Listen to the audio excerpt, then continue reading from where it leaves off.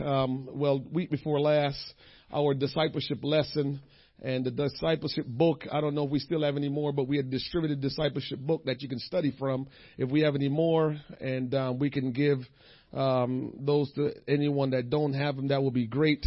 But whether you have the book or not, you can follow along with us in scripture reading and in the discussion of what we are doing here tonight. But we started talking about the gift of repentance.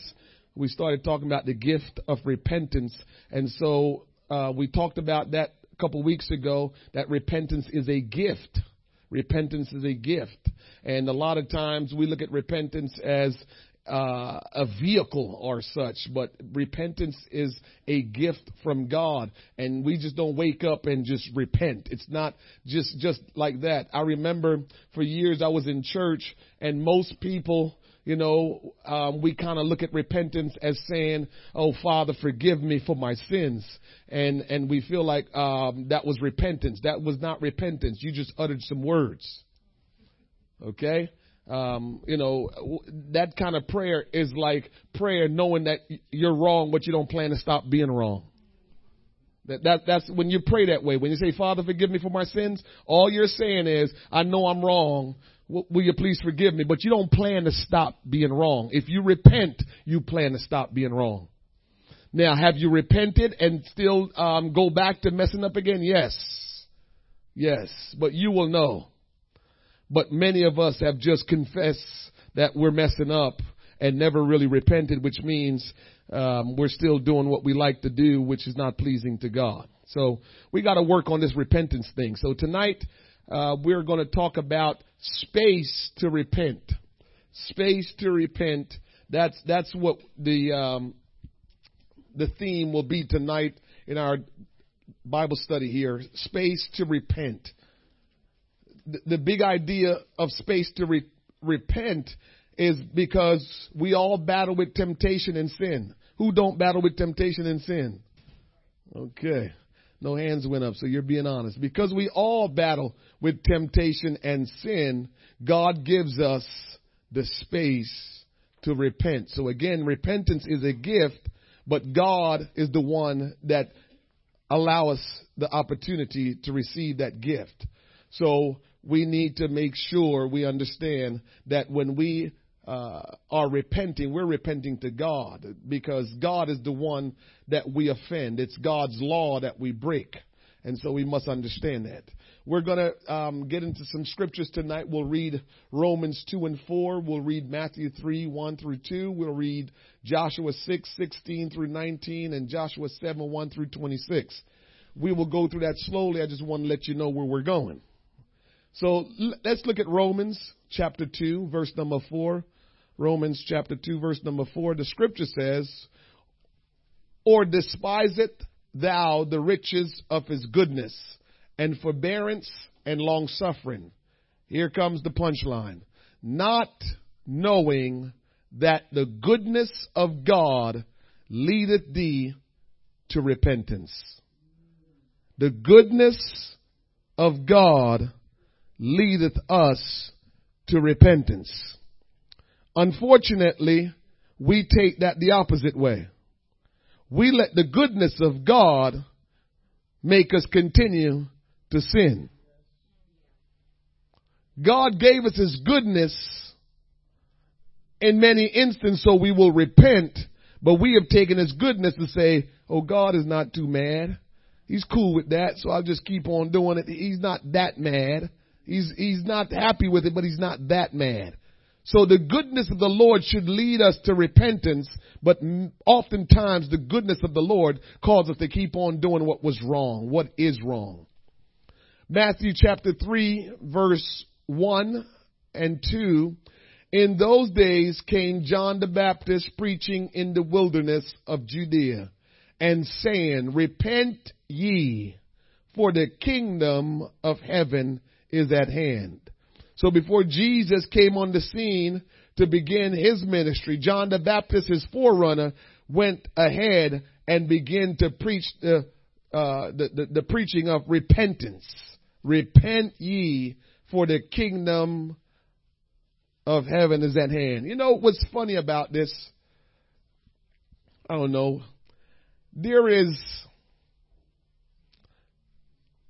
You cannot be saved by justifying that your actions are not that bad. And I think that we probably do it and not even realize that we're doing it. And what do I mean by that? We continue in the ways that we're living and not seeking improvement because in our mind, it's not that bad. I see people doing worse than me. Oh my goodness, that's such a travesty. As Christians, I see people doing worse than me. Remember, our salvation is predicated on Jesus Christ, not on the pastor, not on somebody that's been in church longer than you, not according to the person that you know that claim to be a Christian. Your salvation is not predicated on anyone, but according to the Word of God. So anytime we start making excuses and justification of why we do what we do and say, well, God understands, or I'm not that bad off because others are doing worse, we're in serious trouble. Because what you don't realize when you say that, you don't realize that keeps you where you are. That's what it does. It keeps you where you are. And so in order to move forward, it's going to be difficult because you've already justified why you are where you are. The scripture focus tonight is an interesting one. It's something that we really need to get a good understanding of, right? The Bible says the goodness of God worketh repentance. The goodness of God. We typically would not think that blessings from God would lead us to repentance. But there's a powerful lesson here that we need to understand, that the goodness of God should lead us to repentance. Now, it doesn't always lead us to repentance, but it should lead us to repentance. And so tonight we're going to dissect a particular passage of scriptures, a lot of scriptures in Joshua 6 and in 7, to let you see that God gives us a space to repent. The space is called the goodness. Because I know me as a parent sometime, when the kids act up, there are sometimes when they act up that you just jump on them right away. No space. Oh, you just straighten them right out. They messed up. And so you just get right on their case. You don't want to hear no explanation. You don't want to hear any excuses. They messed up and you're going to jump right on them. Then there are other times where they do things and you might give them an opportunity to see if they're going to correct it. So, tonight's lesson is serious, it's deep, but it's also fun. I think you'll find it very interesting, and hopefully when we're done, you'll be able to say, I got it. I got it. Joshua chapter 6, verse number 16. Joshua chapter 6, verse number 16. For those of you who like to dig into the scriptures, we'll dig into the scriptures tonight. The scripture says in Joshua chapter 6, verse number 16, and it came to pass at the 7th time, when the priests blew with the trumpets, Joshua said unto the people, shout, for the Lord had given you the city. Key word there. The Lord had given you the city. The Lord had given you the city. You know what I find strange with the Lord? He gives you something, but you still have to do some work to get it. He gave them the city, but they still had work to do to actually possess the city. And so we can hold on to, that's what I call the ways of God. So that's something that you're learning right now, how God does things. So when God says, I give to you, it doesn't necessarily mean that you're not going to have to do anything. It's just like, oh God, help us. It's just like the Holy Spirit. He says, I give you. It's a gift from me. But do you have to do something to get it? Sure, you got to do something to get it. You got to worship God. You got to praise Him. You got to want it in order to receive it. But He says, I'm going to give it to you for free. You don't have to do anything. Yes, so you think. You got to do something. So God gives us stuff, but let us do something. He just don't plop it on you. He just don't hear And you're like, oh, wow, okay. No. There's something about it. It came with some work behind it. You had to do something. So the Lord said he would give them that city. Verse 17. And the city shall be accursed, even it and all that are therein, to the Lord. So what he's saying, that city that he has given to them, that city will be accursed. And all that is in that city will be accursed, and it's for the Lord only. And it's for the Lord. So now he says, only Rahab, the harlot, prostitute, hooker, whatever you want to call her, only Rahab, the harlot, shall live. She and all that are with her in her house, because she hid the messengers that we sent. God is so good. Rahab didn't know anything about God, just the fringiest things, but she knew that it is right to do right by men of God. And she had hid God's men when people were trying to destroy them. And because she did that, her whole family got saved. God said, because you hid my men, took care of my people, I'll take care of you. God's formula again. What did he tell Abraham? And I will bless them that bless you and curse them that. God don't change. God. So now you understand, if you're really trying to live for God the right way, now you understand. If I think you're a man of God or a woman of God, I want to do something good for you. Oh, come on, people. Yes, he tell me to love my brothers, love my neighbors, but I'm learning God. And if he's going to bless them that bless the people of God and curse them, so I'm smart enough to know I'm not going to treat you bad and I'm not going to talk about you, but what I will do is be a blessing to you. Because when I'm blessing you, guess what? Come on. We got to learn this thing. We got to execute on these things. We got to do what the word of God is telling us, that if God says, if he saved a hooker because she decided, I'm going to take care of your people, God, he saved her and her family because she said, I'm going to take care of the men of God. So what if we take care of one another? Oh, we just got to follow how God is doing things. And if we'll follow it and do it, then we will experience some great things. Only Rahab, the harlot, shall live. She and all are with her in her house, because she hid the messengers that were sent. 18, and ye in any wise keep yourselves from the accursed thing, lest ye make yourselves accursed when ye take of the accursed thing, and make the camp of Israel a curse and trouble it. A curse, a curse, a curse. Verse 19. But all the silver and the gold and vessels of brass and iron are consecrated unto the Lord. They shall come into the treasury of the Lord. There's a lot there to unpack. The silver, the gold, and the brass vessel and iron were being used in the temple as sacrifice. So God said, those I want you to bring in my tabernacle. Everything else that is in that city will be burnt up and destroyed. They have no use. They are accursed. Now, if you dig deeper, what you will realize is, about to hit you hard now, what you'll realize is, the reason why God said the city belongs to me is because God had told the Israelites, I am going to give you a land that flows with milk and honey called Canaan. This was the first part of Canaan.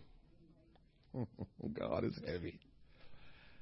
And the reason why he said all of it belongs to me is because the first tenth of anything you receive.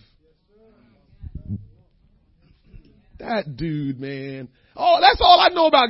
That dude is consistent. He never changes, and he's right on point. He gave them the city.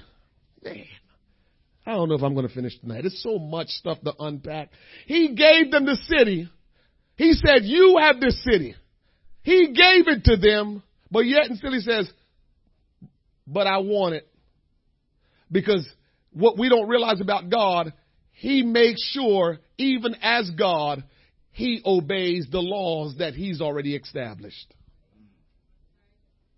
So he says it's mine, but since he said, yeah, it's yours, but since it's the first 10th of that land and the first 10% always come to me, it's a curse to everybody else. It belongs to me. So, if you want to go to Malachi chapter 3 verse 10, I'm not even going there. I'll let you go there. But what I'm trying to tell you is, anything that belongs to God that you take, you curse.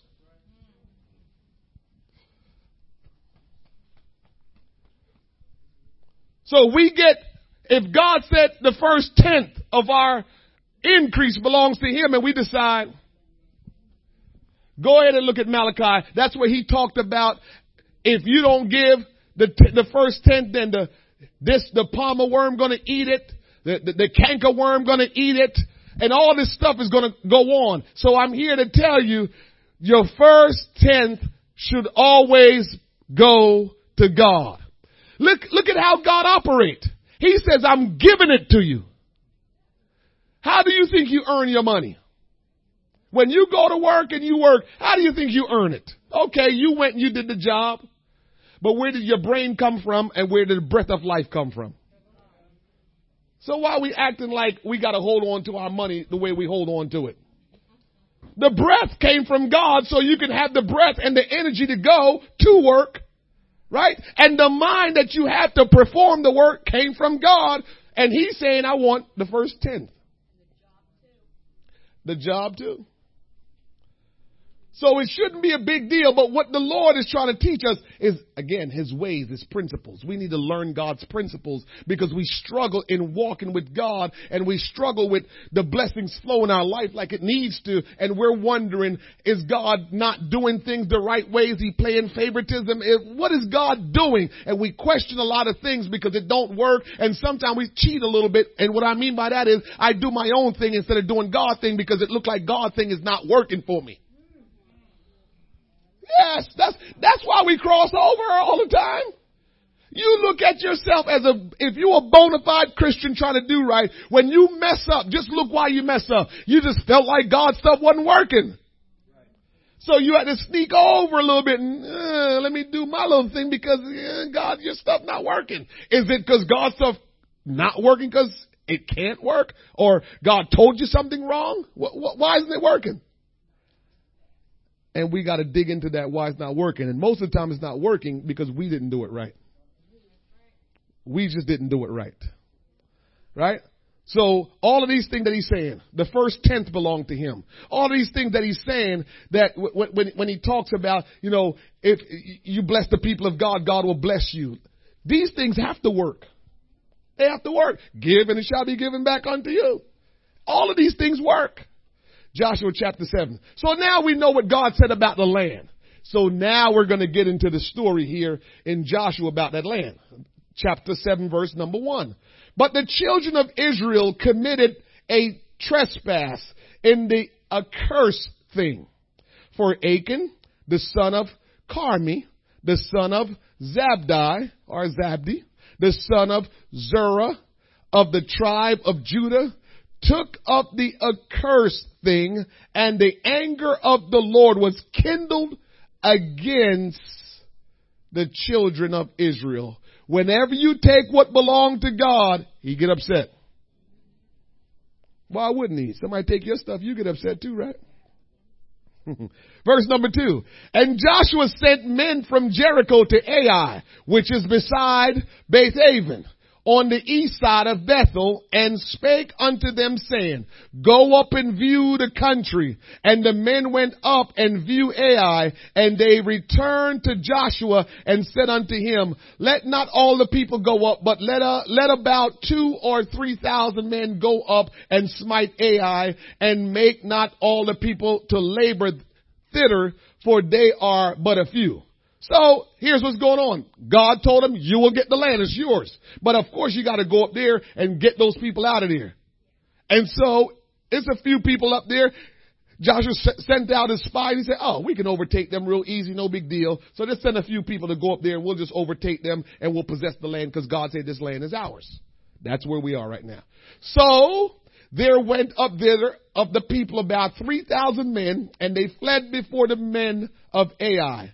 And the men of Ai smote of them about 36 men, for they chased them from before the gate, even unto Sherebrim, and smote in the going down, wherefore the hearts of the people melted and became as water. That's funny. So you see what's going on. So God said the land is going to be yours. They sent a few people up there to say, we'll just overtake these people, throw them out, and we'll take the land because God said this is our land. And when they got up to the land, the people of the land chased them out. God, what's going on here? I thought we were supposed to possess the land. How can you tell us we're going to possess the land and we're getting chased out?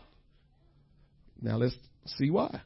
And Joshua rent his clothes and fell to the earth upon his face before the ark of the Lord until the evening time.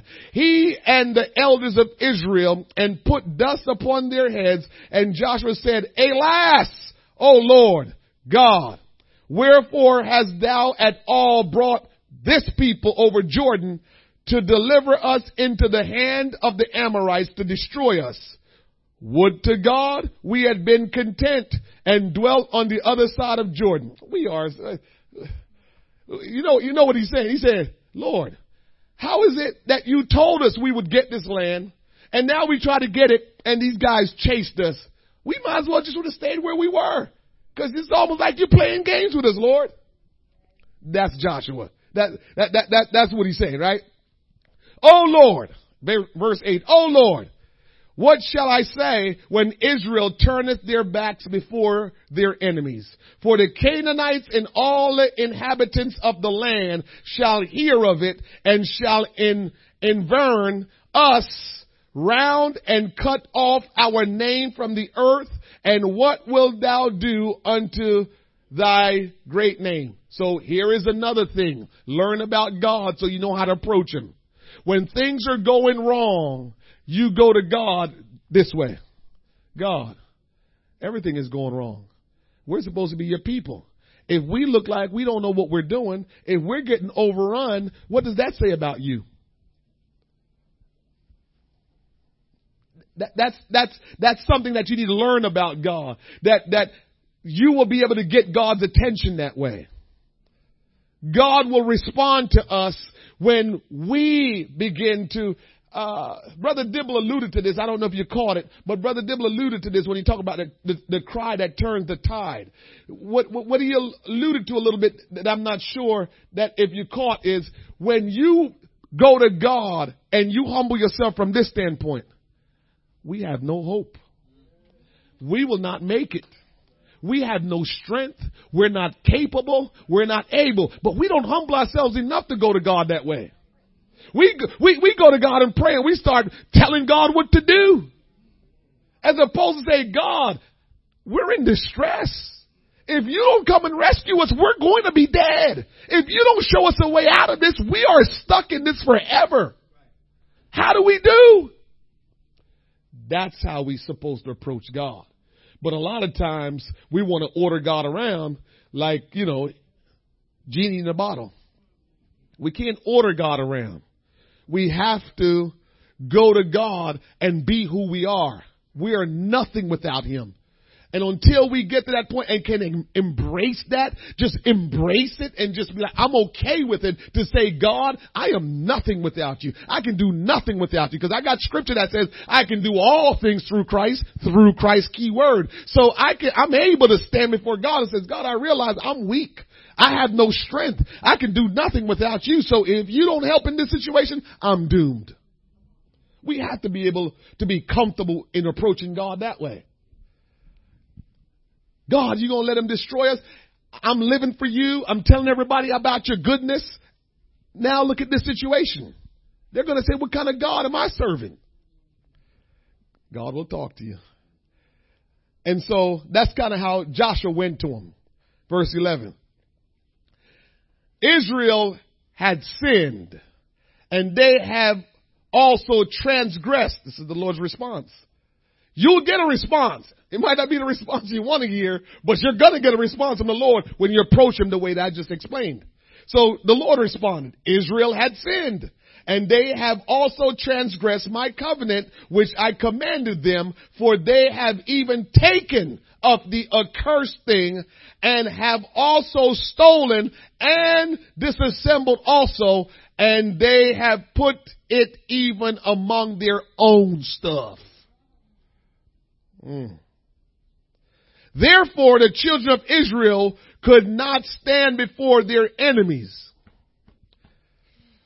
but turned their backs before their enemies because they were accursed. Neither will I be with you anymore except you destroy the accursed from among you. So the Lord said, you have enabled and have taken the accursed. Again, what's the accursed? What belongs to God? You're taking something that belongs to God. And he says, you have taken the accursed thing and you've mingled it with your stuff and hidden it among your people. And I told you not to. I told you that up front. And so because of that, your enemy is overtaking you because you had no defense from me. Again, they were only good because God was with them. They were only defeating their enemies because God is with them. We have to take these lessons about God. We will only be able to stand and overcome because God is with us, or we're with God.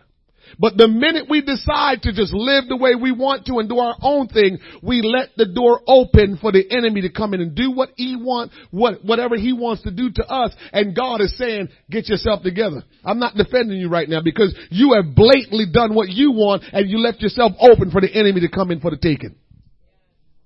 That's a principle that never stops. This is why we're talking about space to repent. Because repentance changed that in a second.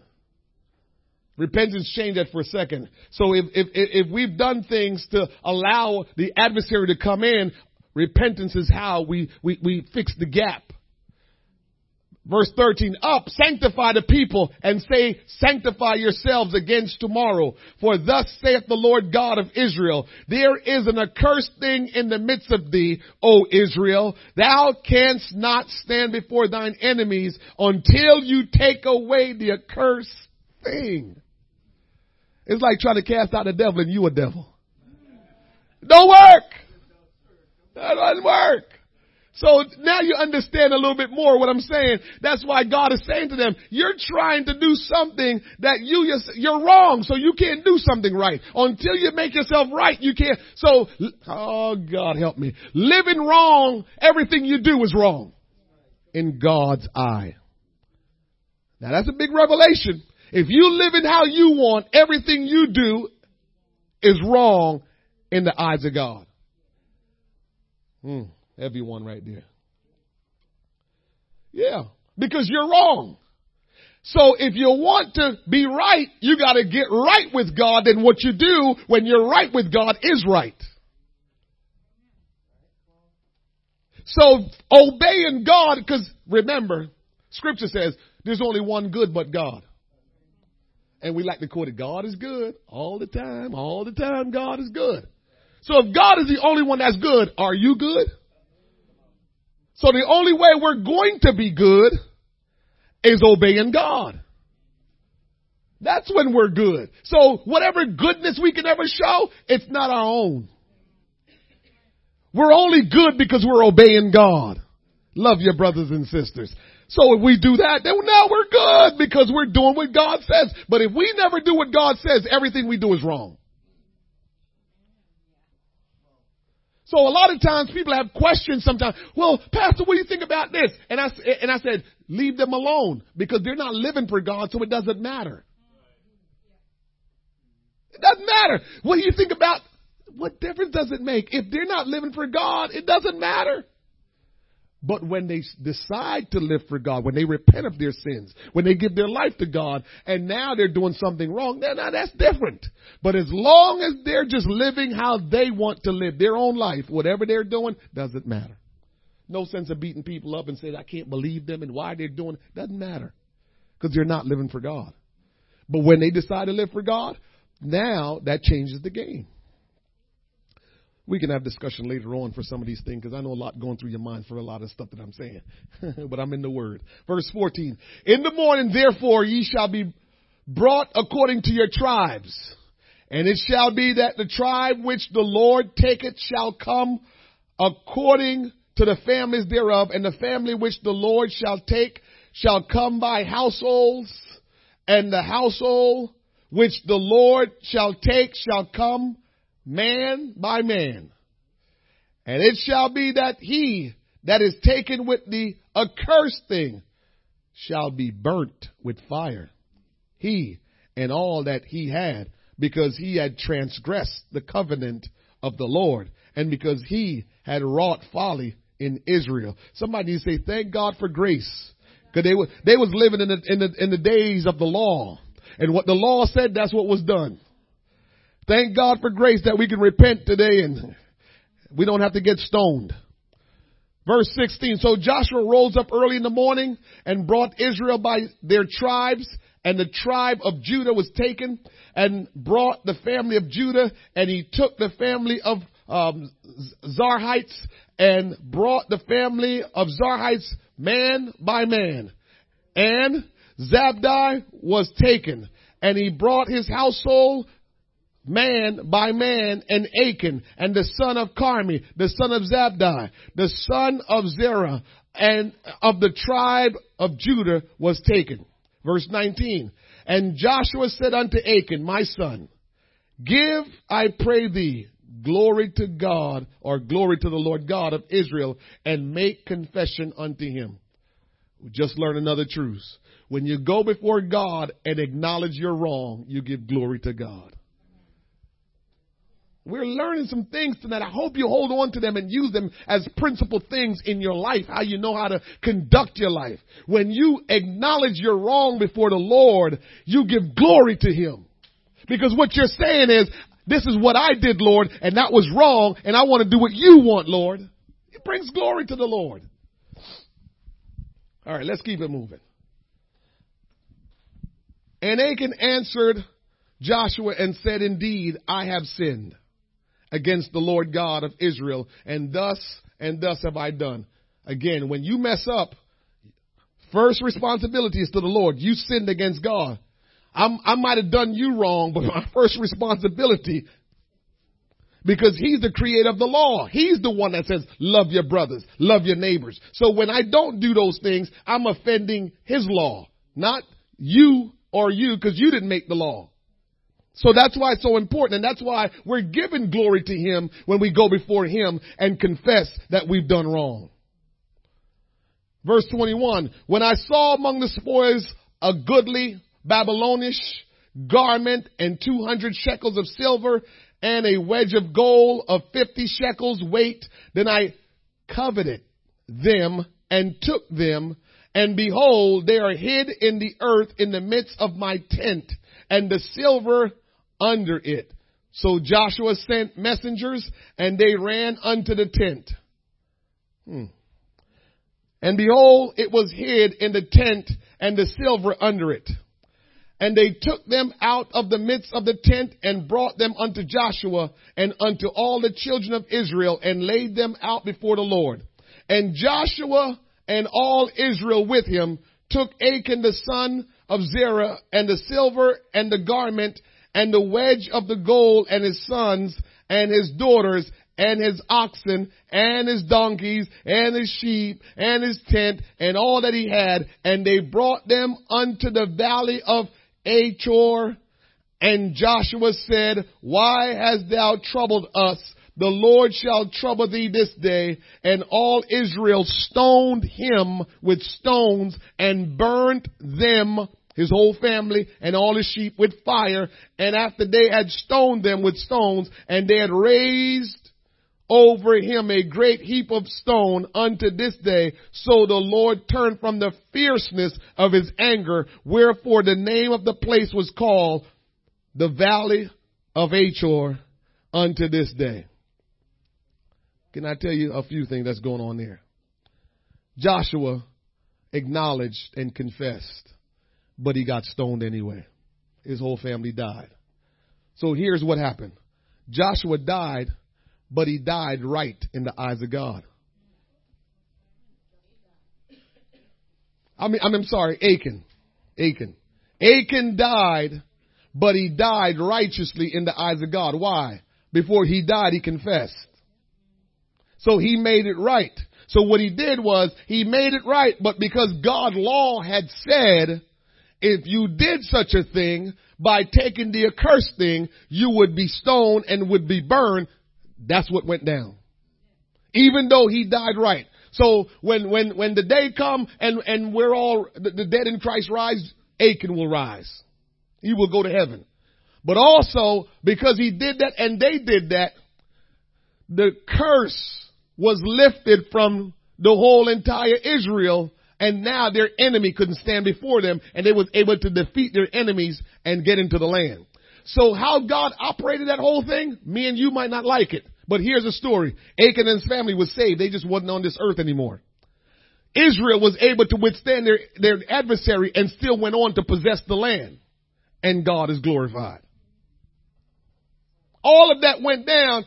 Me and you and I might say, what is that? That's God. Whether you like it, whether you don't, that's what God did. God did something where everybody was good. He was glorified. Nobody can say what kind of God you serve, because Achan made it right before he left out of here right. And the children of Israel was now equipped again, and the hand of God was upon them again, and they could march forward and get it done. Achan had positioned by God. Yes, ma'am.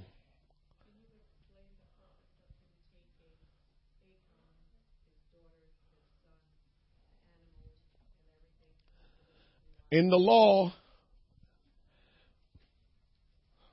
God, remember I tell you about this. I told you about this some time ago, that when there's problems, we need to deal with the root and not deal with the symptoms, because the symptoms is not the root. So every problem has a root cause, and the only way to stop it is take out the root.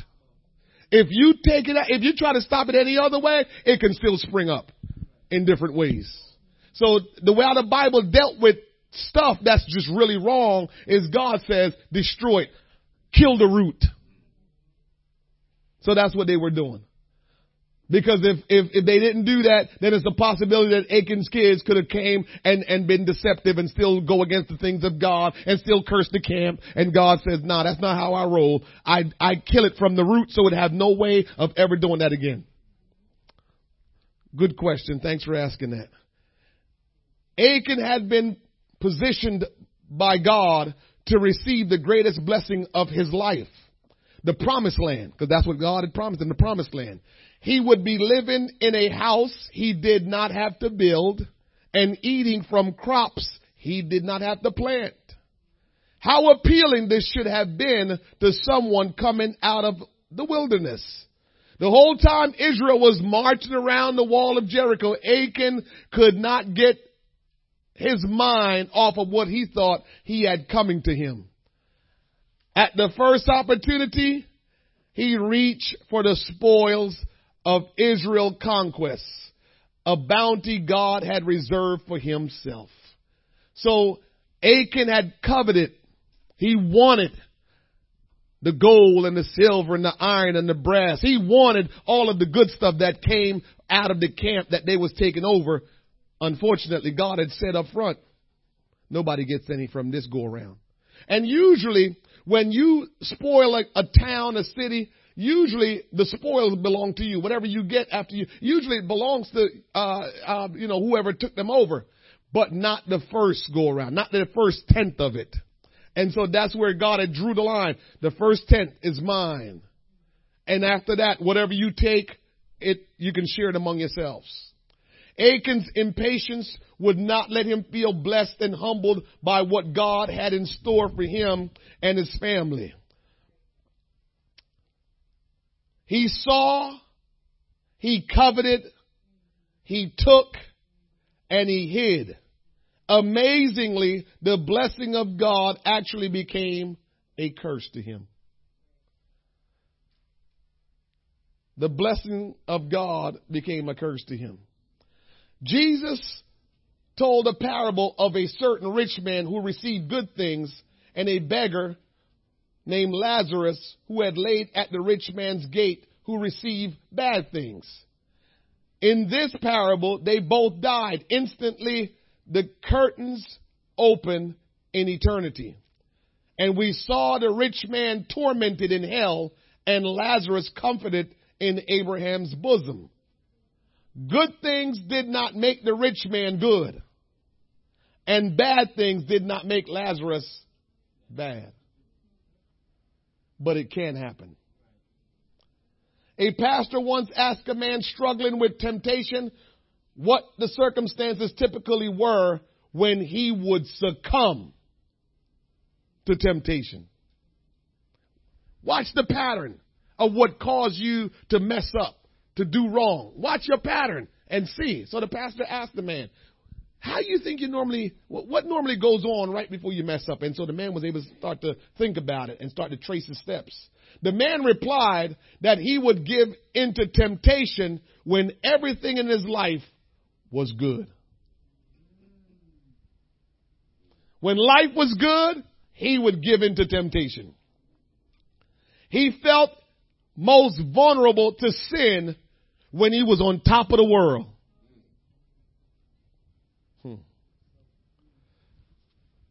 Now, well, let me go on and say this.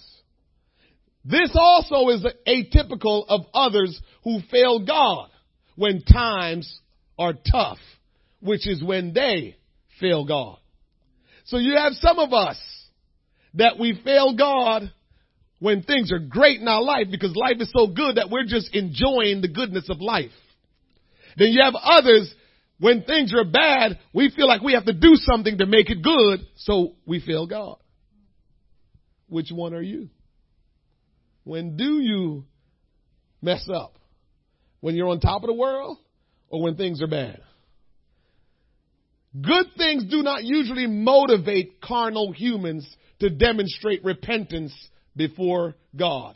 We are so, when we're not in tune with God, when God is showing us goodness because we messed up, somehow we miss it. Oh, hey, God just being merciful. So we think God is being merciful, and so we don't respond that God is being good to us, and we have done wrong, and we need to reconcile that and do right. We just think, oh, God is being merciful, and we just keep on going the wrong way.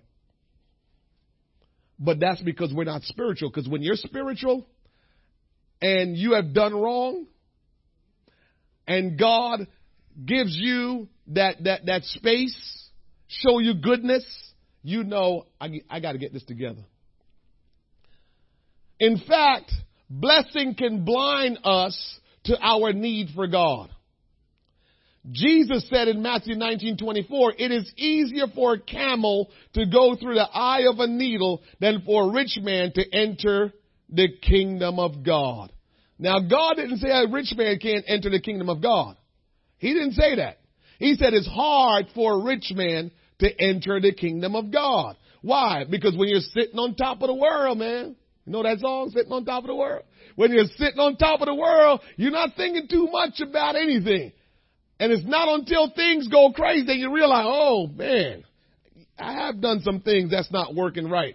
I have done wrong. I have, done things that are not pleasing unto God. So it's hard for a rich man or a rich woman because richness, it brings opportunity your way. So it becomes a distraction. You're trying to live for God and you're rich.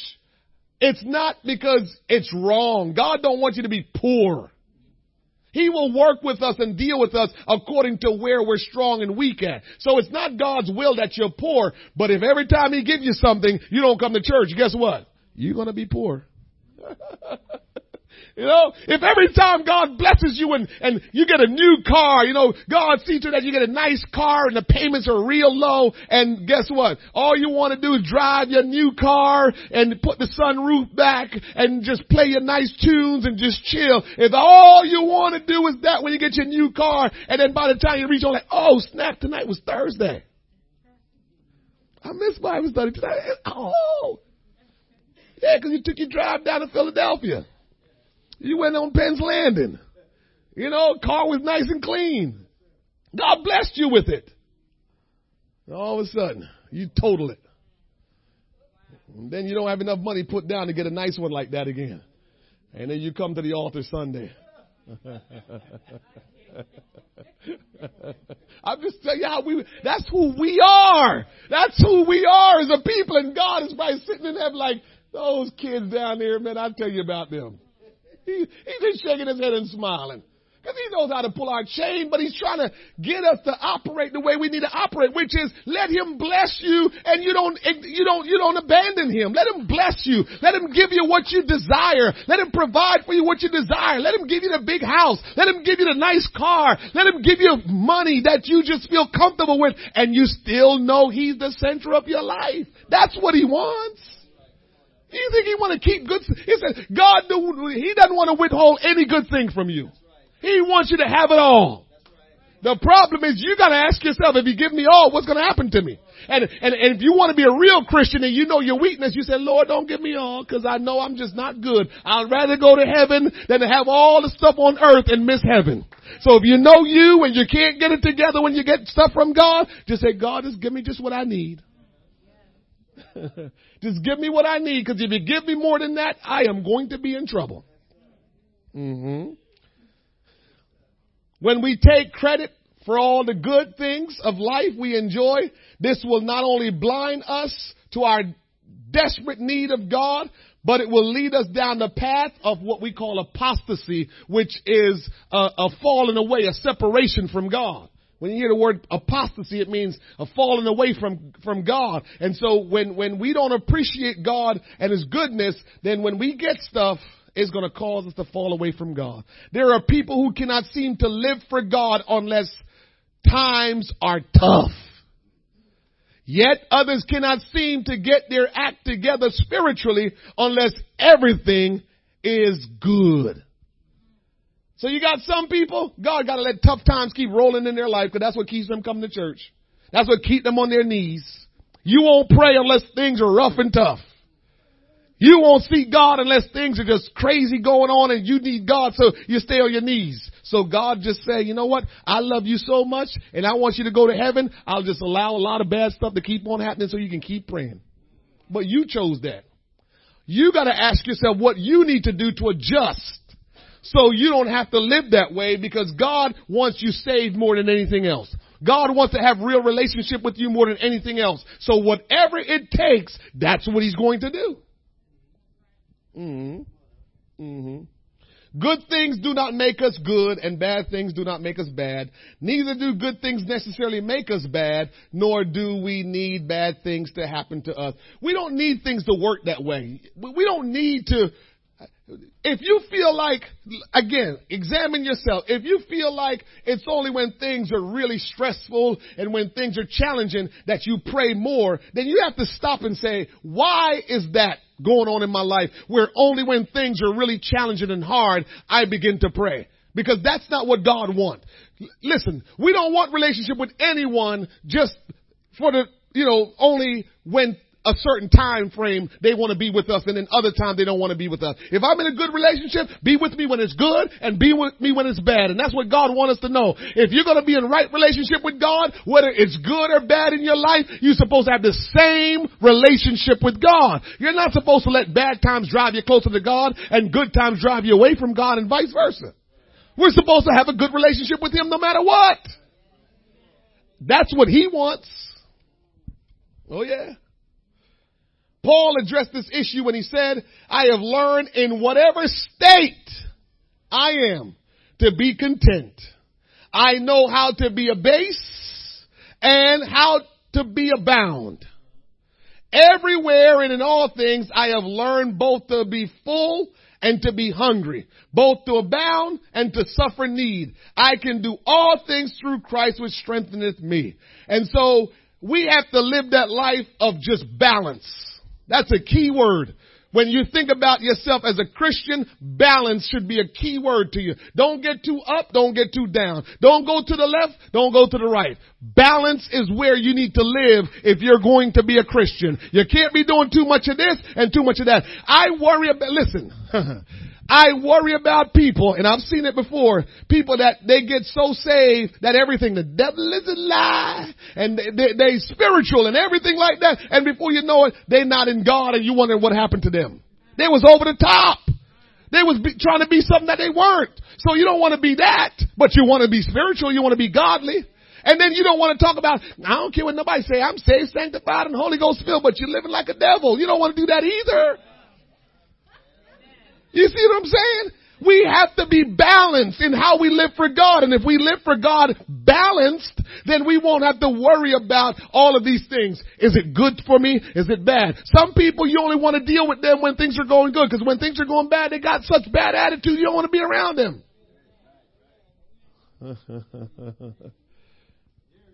When we are in right place with God, His goodness, it's one of your words, I don't know if you wrote it in, should have a humbling effect upon us. This will always be the case if we have a thankful disposition. Paul wrote to Timothy that in the last days, many would become unthankful. Immediately after that, he added that many would also become unholy. When we become unthankful, we are only one step away from becoming unholy. An unthankful heart does not recognize that every good gift and every perfect gift is from above. When you're unthankful, you never think about God.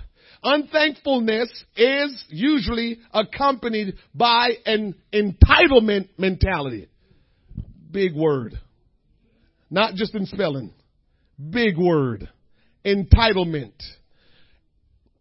Let's just start with this. As a parent, we have to teach our children to be grateful and thankful. If we don't teach them to be grateful and thankful, they will become entitled. And when you become entitled, it's hard to live for God. Because when you become entitled, you think stuff is supposed to be done for you. You don't think you need to earn anything. You don't think you need to do anything. Sometimes that's why we don't receive the Holy Ghost, because we just think it's rightfully supposed to happen. And in God's eye, God is saying we have to be thankful for everything. Because it came from Him. You didn't do it on your own. You didn't conjure up. You didn't work some kind of potion and now this is what's happening in your life. You gotta be thankful. If you are not thankful, you will become entitled. Unthankful people have been spoiled into believing life and everyone around them owes them something. God owes us nothing, but He gives us everything. God owes us nothing, but He gives us everything. He strategically mentioned the goodness, forbearance, and long-suffering of God towards us. When we stop to reflect on what we deserve, judgment, and what we actually receive from God, mercy, this should result in repentance and humility before God. We deserve judgment, but God gives us mercy. I am closing right now with this story. I love this story. There was a family who lived in a house directly behind the local apostolic church. There were 8 children in this household, and they were being raised by a father and a mother who conducted weekly family devotions, taught their children to pray, read to them the word of God, encouraged each one to play an instrument, and gather everyone around the piano to sing together in harmony. Despite nearly perfect home life, one of the brothers decided he was going to run away. He had been disciplined by his father for misbehaving. Maybe this was the punishment that pushed him over the edge of what he had been thinking about for some time. After all, he was 15 years old and was tired of being treated like a child, having to do chores, following rules, and doing what he was told. So one evening after dinner, he marched himself into the kitchen where his mother was washing dishes and announced he was going to be leaving the home. This, to his surprise, listen, I love old school people. This is good. To his surprise, his mother said, okay. Well, if that's the way you want it, son, let's go upstairs into your bedroom and pack your suitcase. He wasn't expecting a response like that and was rather taken aback. He quickly recovered his composure, however, and followed his mother upstairs, where she got down on her knees, reached under his bed, and pulled out a cardboard suitcase.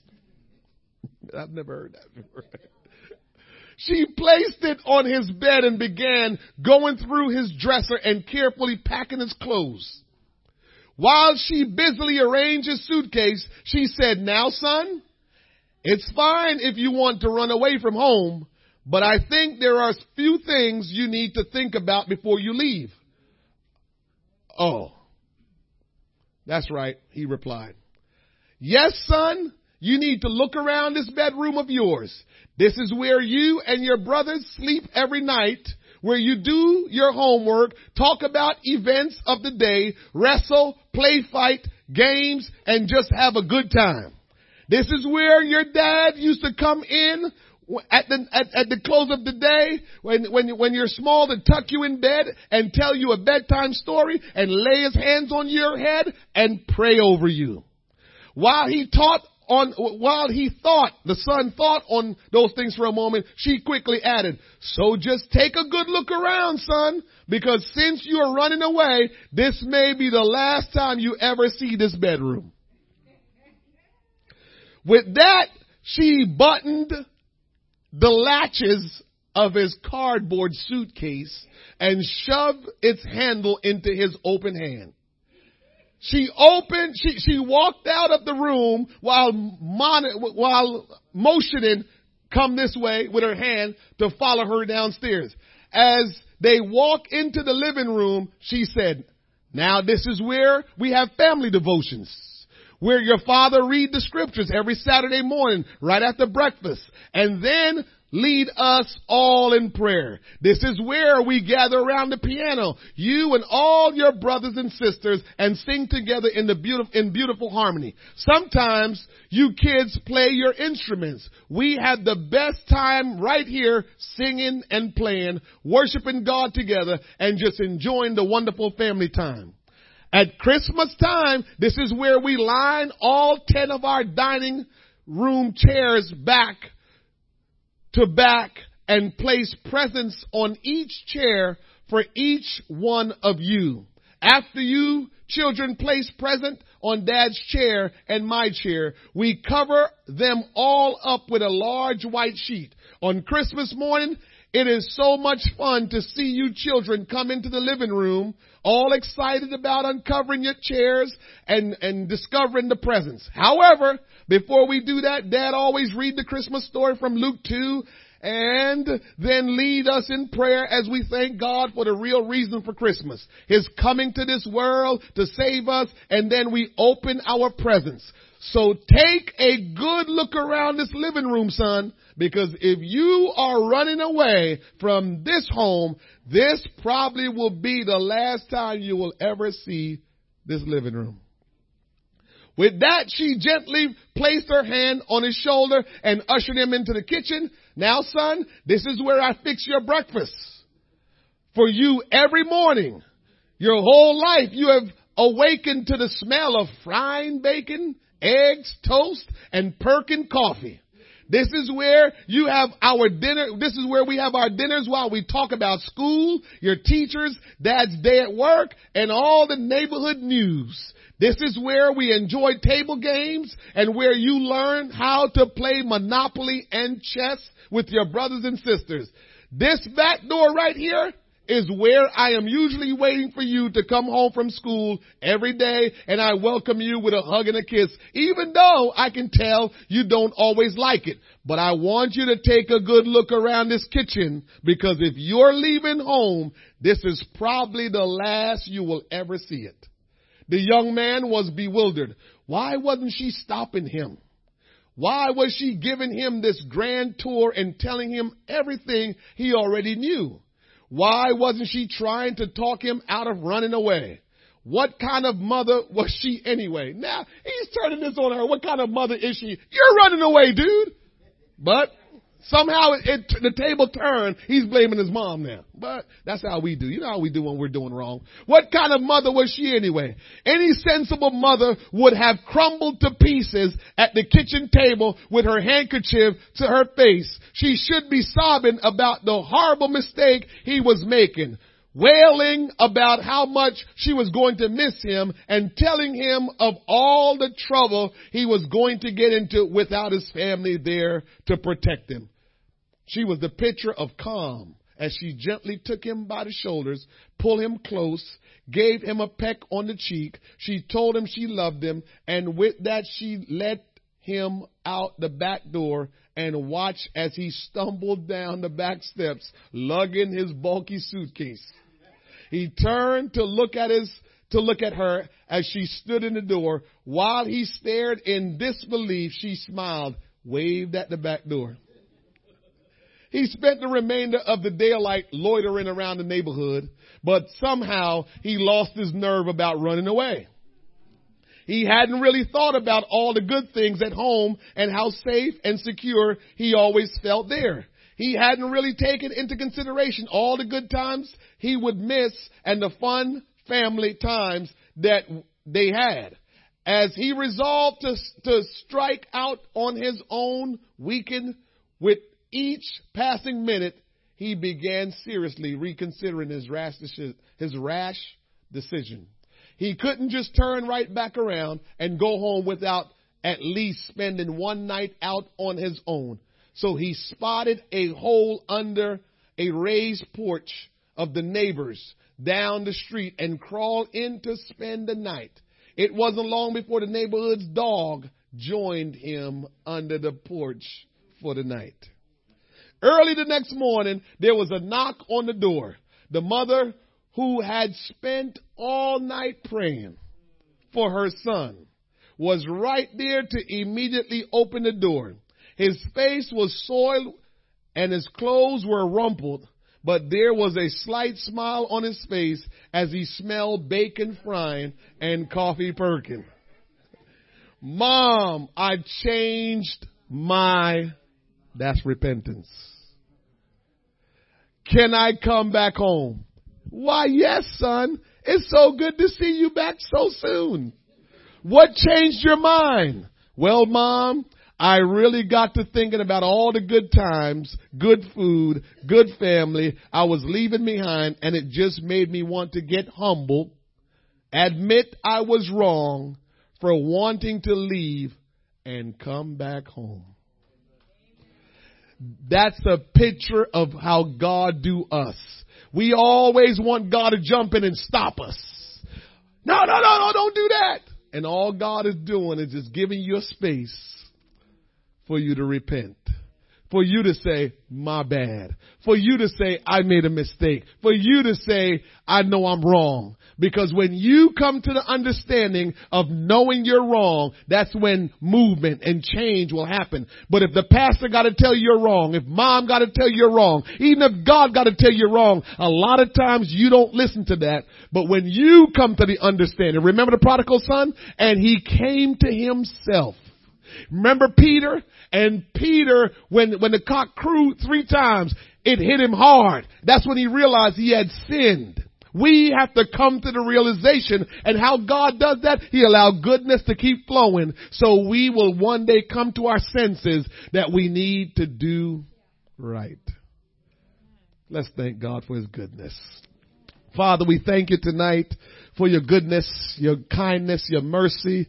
Lord, help us to understand all of these principles we talked about tonight. Help us, Lord God, to become doers of all that we heard from the word of the Lord tonight. I pray that we can become doers of the word of God, that we learn how to repent, that we take full advantage of that space to repent and not think it's the carte blanche to keep on doing wrong. I pray that every heart will receive what was spoken into their hearing, and that, God, we will become who you have called us to become from before the foundation of the world. Bless us as we go tonight. Keep us, Lord God, until we come back together again. We give you the praise and the honor and the glory for all these things we ask you in Jesus' name. God bless you. Thank you for your time. Have a great evening.